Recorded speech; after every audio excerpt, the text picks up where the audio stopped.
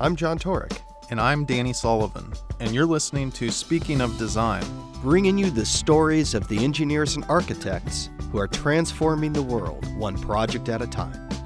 Today we'll take you to Santa Monica, known for its cool ocean breeze, lively beachfront pier, and a civically engaged community, which means when you go to build a rail maintenance facility, residents expect more than a cookie-cutter solution. But our story begins with something that Greater Los Angeles is well known for.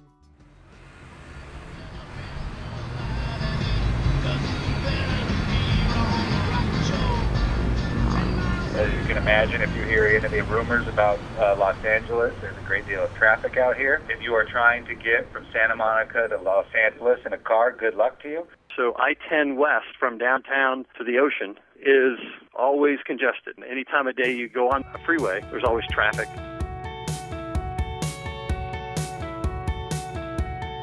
It could not be more exciting. We have the largest transit construction program in the nation right now, which is both a blessing and a curse. It's really exciting to be part of something extremely meaningful and useful to the citizens of Los Angeles, but it's also a lot of work. That's Tim Lindholm, Executive Officer for Program Management and Capital Projects for LA Metro. That's short for the Los Angeles County Metropolitan Transportation Authority, the agency responsible for planning, building, and operating the transportation network for nearly 10 million people, or about one-third of California's residents. I'm a geologist by training and trade, and so I hired into Metro Los Angeles in 2000 working as a geologist on the subway. And I came to work for Metro because I was interested in transit. I've always been kind of a train geek. Eventually, Tim was looking to make a career change, so he took on more construction management and became more focused on the transit side of things. He could not have picked a more exciting time to be part of LA Metro.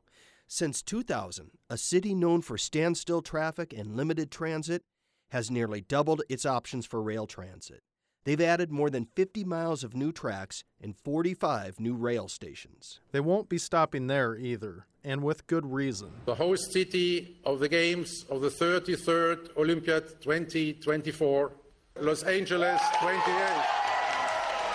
Hosting the Olympics means you'll have more than 10,000 athletes coming to your town. Plus their families, coaches, sponsors, media, security, and hundreds of thousands of fans. The last thing anyone wants to experience is adding that to the nearly 400,000 vehicles on the 405 every day. So Mayor Eric Garcetti announced a 28 by 28 plan to complete 28 major transit projects by 2028 in time for the Games. Many of the projects had already been planned as part of a huge transit expansion that voters approved through a permanent sales tax known as Measure M.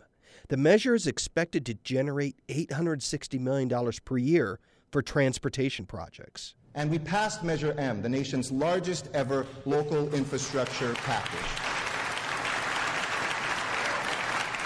Thank you, LA County voters, because with your help, we will generate $120 billion, build and expand 15 rapid transit lines, fix our freeways, and create 777,000 middle-class careers over the next 4 decades. Measure M was an expansion of a 2008 ballot initiative known as Measure R. One of those Measure R projects was completed in 2016, bringing light rail back to Santa Monica for the first time since 1953. The Expo line, which had been in design, was fully funded by Measure R.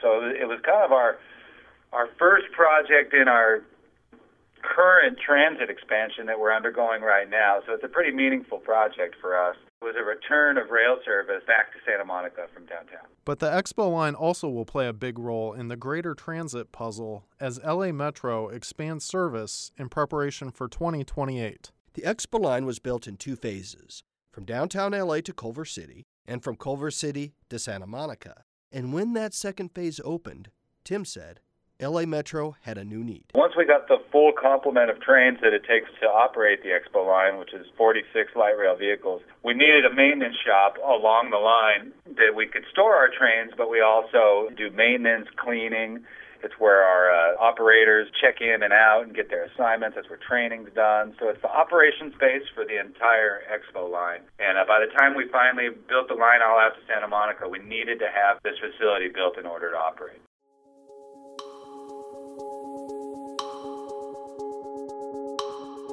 When LA Metro was ready to move forward with its Division 14 rail maintenance facility, they turned to Maintenance Design Group, or MDG, which is now HDR MDG. Maintenance Design Group's specialty is the programming, planning, and design of operation and maintenance facilities. That's Don Leidy, Managing Principal and Facility Design Director. These facilities can be for transit agencies, cities, counties, municipalities, public works agencies, airports, water utilities, electric utilities, community colleges, universities, school districts, the military, federal government, anybody who operates a fleet of vehicles or who has a campus of facilities that require support, operation, and maintenance facility shops. Don got to start working for the Regional Transportation District in Denver, Colorado. At the time, the city was building 4 new bus maintenance facilities. I always had a knack for spatial planning and logistics. What we found out was architects and engineers can do drawings, but they don't understand the industrial workflow and function and the safety and efficiency of a bus maintenance facility. So that's kind of what all started it. And since then, I've probably been doing it for the last 42 years and probably done over 500, 600 maintenance facilities around the country. Don's firm became nationally renowned experts in vehicle maintenance facility design. He still loves the variety and the challenge of each project. We've done hundreds of these things, and yet no two of them are alike. Different fleets, different geographic locations, different sizes, different climates. All those sort of things really make the mix and uniqueness of each facility a challenge, and so it's what makes it exciting to do these sort of projects for anything from a meter-made cart, I think is one of the smallest things we've done, like a golf cart type thing, all the way up to very large freight and commuter rail trains and everything in between.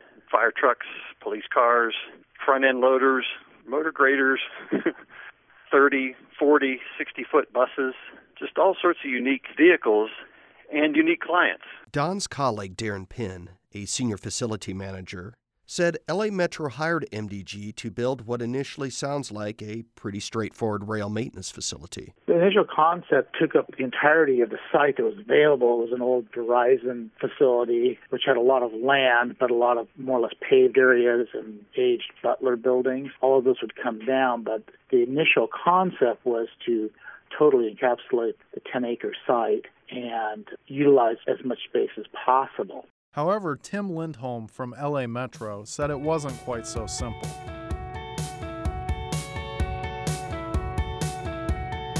But I think I probably need to start with Santa Monica first. Santa Monica is often referred to in the area as the People's Republic of Santa Monica.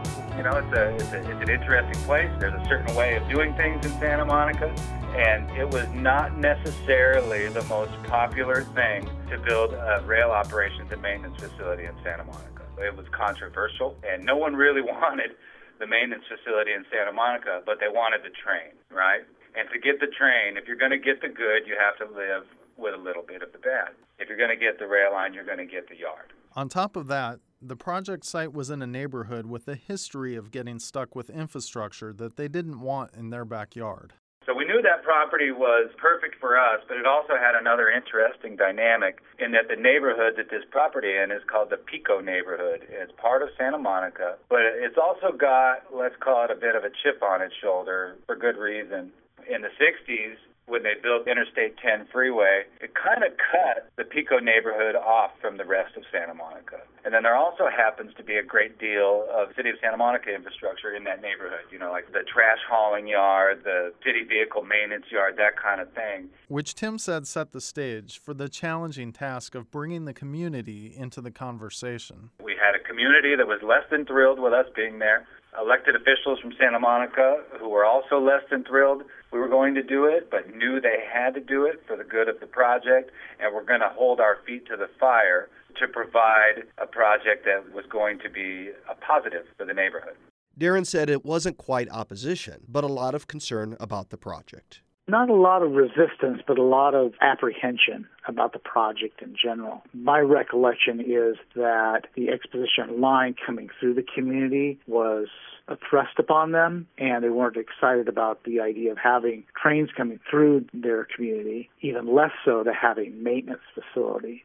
So to design something that was functional, yet seemingly inobtrusive on the surrounding areas was important. Tim said the design team went to that first meeting with an open mind. We decided to have our first community meeting when we hired HDR to do the design and to just throw away every piece of work that had been done. We went there with no paper, no pictures, just us talking and listening. Our first community meeting probably had about 100 people in the neighborhood, all of them a little on edge, and all we did is listen and hear them out in terms of what their fears were of the facility, what they wanted us to address, and the things that they were going to expect as we progressed this design. Darren said the meeting drew a unique mix of neighbors based on the project's location. It's interesting, the site is bordered on one side by residential area and on the opposite sides by more commercial and light R&D areas. Specifically, an IMAX theater production building is right next to our property, and across the main line, there is a series of recording studios. If you found out a rail maintenance facility was going in across the street from your home, you'd probably have many of the same concerns the neighbors had for Don's team. When we first went in to meet with the neighborhood, it was very, I would say, tenuous. Some of the first questions were, there's going to be diesel smoke belching out all over the place, and there's going to be noise and all those sort of things. Another member of Don's team, John Holler, brought a calm demeanor to the public meetings. John is a senior facility design manager from Murfreesboro, Tennessee. He said overcoming the perception of what the facility would look and sound like was the first challenge. Biggest opportunity to present a good design and change the mentality of rail yards, that they're not heavy, smoky, dirty train yards, that they're places where people work and part of the community. In school, John initially pursued civil engineering, but soon he felt drawn to architecture. John's appreciation for the final visual comes in handy when he's talking to a community where that's a big concern. The sessions where the community stakeholders work with the project owner and design team are called charrettes.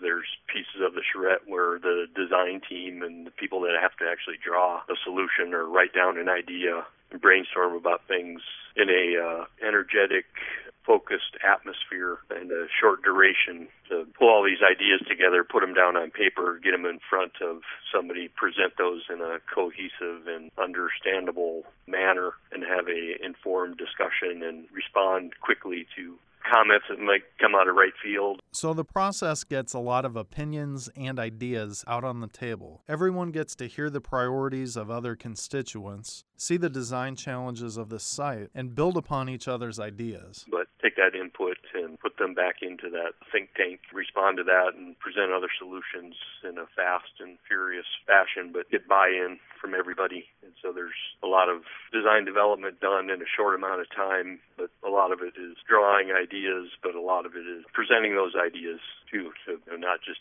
lines on paper, but drawing and presenting those with explanation behind them so that they're understood, because drawings aren't easy to understand sometimes. Darren said the project faced unusual challenges. Facilities like this usually aren't built in neighborhoods or on such a small site.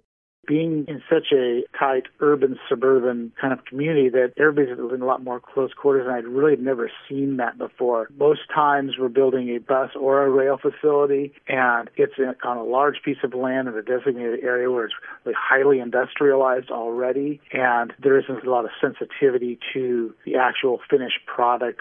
Tim said the community's concerns came as no surprise to LA Metro. Well, what they were interested in is all the things that I was kind of interested in solving for them, things like noise, light pollution, wheel squeal from trains. And they were interested in the visual. What is this thing going to look like? They were interested in noise mitigation. Are you going to build sound walls? That sort of thing. In addition to the worries neighborhood residents had about a loud facility, Don said nearby businesses were concerned for very specific reasons.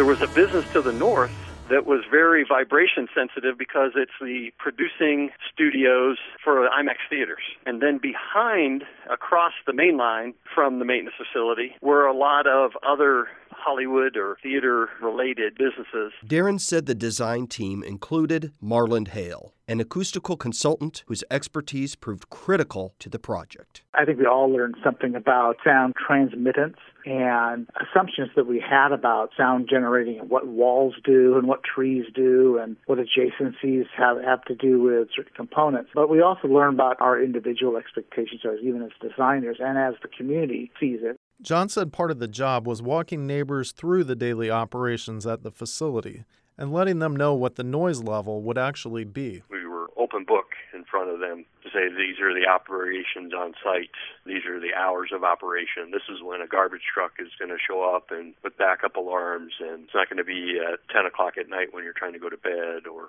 5 o'clock when you're not quite awake yet, maybe midday when you're gone, trying to understand when people are home and when people are at work, and the sound studios that were adjacent. Of course, Don and Darren said what the building looked like was important too. Then they were still worried about the visual part of it, and that's when we started talking about using the building to block the yard and using the face of the building as a aesthetically pleasing view for them, because a lot of them lived right across the street. Talked about aesthetics, materials, finish, dream scenarios. John said they needed a balance between minimizing the sound impact and maximizing the view neighbors would see every day. Initially, somebody wants to just put up a big wall. I don't want to see anything that goes on in the yard. Well, then you design a big wall or something, and like, well, that's a huge wall. I don't want to see that big wall. That's uglier than probably what's on the other side of it. And so then you start to refine the design on what the wall looks like and the height and incorporate landscaping. And so visual concern was evident from everybody. The site is just under 10 acres, so it's about 2 blocks long. The original plan was to build the maintenance facility on the southwest corner of the site. Then, there would be a space for the city of Santa Monica to put a 2-acre park on the east side of the site. But through the charrette process, Don said the team envisioned a new layout for the site with multiple benefits. Our concept was to spread the park along the whole edge of the site, so it's about 2 blocks long, so that all the residential neighborhood across Exposition were able to benefit from the park, but then also stretch out the building to make it a through shop instead of a stub-end shop, and use the building and its architecture and its mass, if you will, to screen the yard visually and acoustically. Tim explained how the new layout solved the sound concerns. So we did a lot of the things we came back with is we had moved some of the noiser equipment around to be behind sound walls or behind the building. We elongated the maintenance building to be almost across the whole site. It's a 35-foot high building, and that provides sound mitigation to about 80% of the site. The sound mitigation is the building itself. And in the other areas, we built 12-foot sound walls. The workshop participants got to vote, and they chose the new layout. But remember, even though the building was serving to block sound and screen out the visual of some of the rail operations, it still had to look like Santa Monica. The team worked with R&L Design, which is now part of Stantec, on the building's architecture. It was something that contextually fit in with the surrounding commercial buildings. Being in Santa Monica, all of those buildings have to have a higher sense of design style to them. But in particular, this building is indicative of what we would characterize as more of an industrial design context that fit really well with the site.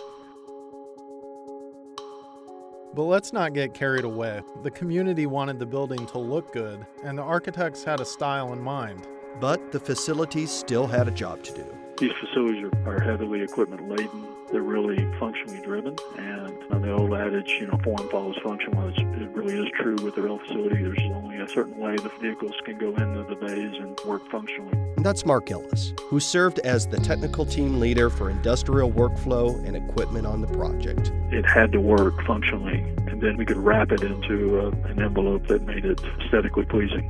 So that was sort of our daily mantra was, okay, does this really work? Mark's knack for blending form and function is not altogether different from his highly varied talents coming out of high school. I started college on a combined art and baseball scholarship at a junior college, and I was taking some fine arts courses, but also was very interested in architecture in high school.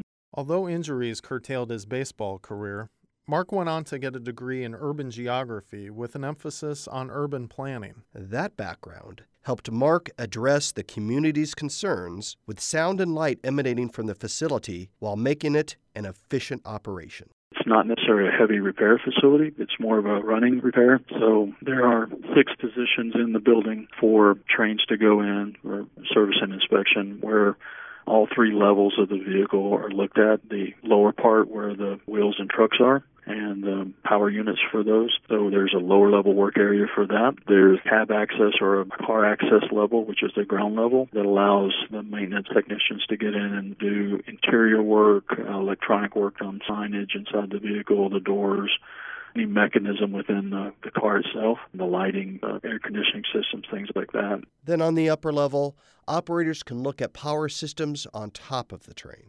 A lot of the systems that power the train are actually located on the top of the vehicle, pantograph systems, various inverters and motors and things like that. Although the bulk of the work provides preventative maintenance, the facility also has areas for heavy repair, wheel truing, and undercarriage cleaning, as well as a general wash to keep the cars ready for riders. The exterior wash building and cleaning platforms that were a daily function where every train would go through those cleaning functions every day and then placed in the yard ready for deployment the next day. When the team re-envisioned the site, stretching the narrow facility the entire length of the property instead of having more of a box shape in the corner, that actually helped improve operations. Tim said that was a huge benefit to LA Metro. The first concepts, the ones that we threw in the trash, had a stub-end shop, and what that means is that the trains can't go through the shop. They need to pull in and back out. That's very inefficient for us. It also had a loop track. And a loop track, which trains use to go around the facility, the tight curves on a loop track sometimes end up with wheel squeal, which was going to be a problem for us noise-wise. So the way we oriented the site and the building cleaned up the simplicity of the train storage and movement. We got rid of the loop track, and we elongated the building and used it so that we could pull through trains all the way through the shop. Don said the facility has some unique technical features, too. This was the first facility of its kind to have upper-level platforms without safety rails. And at first you think, well, that doesn't sound real safe. But we know that facilities that are designed with safety rails have safety problems in their own right, in that if somebody takes out a rail and forgets to put it back, it's actually more dangerous than if there were no rail there at all, because you think there's a rail there and there's not. We've also seen safety railings that when they've been taken out have fallen either onto the vehicle or down onto the floor below, which is not safe. And Mark explained the team's innovation to replace the railings by controlling access to the upper level. Our approach was don't let people up on the upper level platforms unless a vehicle is in place, and make sure you have safety platforms on both sides, and controlled access approach to getting to the upper level that's safe, because we have to lock out the overhead wire, electricity to that wire. So when we finally solved that from an access standpoint and making sure it was safe and functional, we put a big check mark by that, and we said that's a great innovation to light rail maintenance facilities. Tim said one other innovation that's coming will help LA Metro save thousands of dollars in the future. But what I'm most excited about is that through the energy modeling we did on the project, we were able to design a facility that we're calling net zero energy ready, meaning that Metro is working on putting some solar panels on top of the roof. We're in the process of procuring that right now. As soon as we get those 250 kilowatts of solar panels up on the roof, it will be the first net zero energy rail operations facility ever built in the U.S., as far as I know, the world. And that's really exciting. What that means is that it generates as much power as it uses. On top of the functional efficiency and technical innovations, the facility makes a better place to work for the 250 employees of LA Metro who call it home. Our management that works at Division 14, if there's one thing they complain about, it's that they have to give so many tours. It's a very popular tour destination, and it's just part of their jobs, and they're proud of it. Our workers are really proud of the facility and love working there, so they're happy to do it, but it does take a fair amount of time. John described a final design that feels far less industrial for the operators and maintenance team working there daily. Relative relative position to the ocean and the climate in Southern California provided a lot of opportunity to do things in the building or with the building that we can't do in a lot of other climates. And we did some really fun things with the building designed to take advantage of that, like natural ventilation and lighting. Materials, obvious, a lot of choices really to make that were durable and long-lasting, but aesthetically pleasing and fit within the community again. Perhaps more importantly, the project is making an impact on the community. That's the number one priority for operations and maintenance facility, is to make sure that either the bus or the rail car is out on the tracks or out on the road providing public transportation, so they get up before everybody else gets up, report to work, and they don't have the opportunity to take a bus or a train to work. So they drive to work, they show up, they report to their work position or to their train, and there's a lot of activity early in the morning. They deploy, they go out in the public streets right away and provide service. But it's not just the maintenance facility that's making an impact. The more than 2 acres of park space is providing more than a buffer for sound. George Ishihara, who served his country also, as was said by John, in World War II, and did so with valor and great dignity, while his very family was being interned in internment camps in this country, was a wrong, and we're able in a small way, again, to redress that wrong by honoring George Ishihara and his family here today in this beautiful park. Thank you. So what ended up getting built, which is now called Ishihara Park, named after a World War II veteran. It's a beautiful park designed by Neil Lair and Associates, a great landscape architect here. And it's kind of a series of rooms where a variety of things happen. The park acts as a landscape piece of greenery, and it has features like community gardens and interactive spaces. There's a dog park area. It really is a community effort and a real city effort. There's a learning garden where kids can learn how to compost and grow food. There's a play area. There's some interesting stormwater retention features.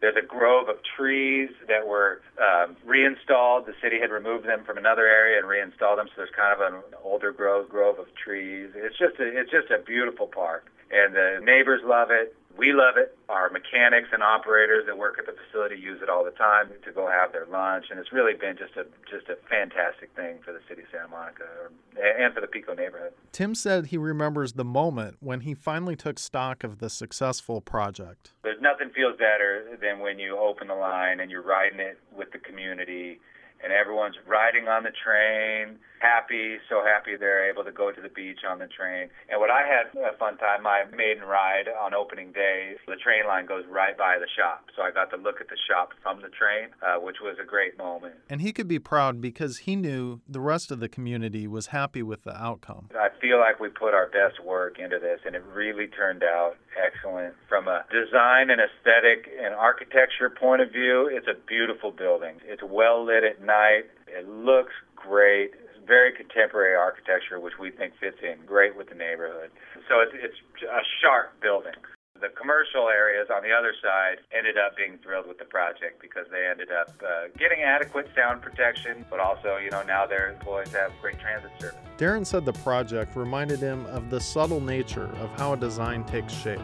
Personally, the magnitude of the project reminds me of something that I'm always surprised by in architecture, that you start with nothing, with an idea and drawings and concepts that over time it's like looking at yourself in the mirror every day. You might not notice yourself getting older, but over time all of a sudden you realize that something has materialized that wasn't there before. Which John found pretty rewarding, given the way they were able to incorporate the community's ideas in that design. Because it is a great community. So when you get into that environment and you're able to anticipate and respond to things that it's a concern, then it's fun to do because you solved it.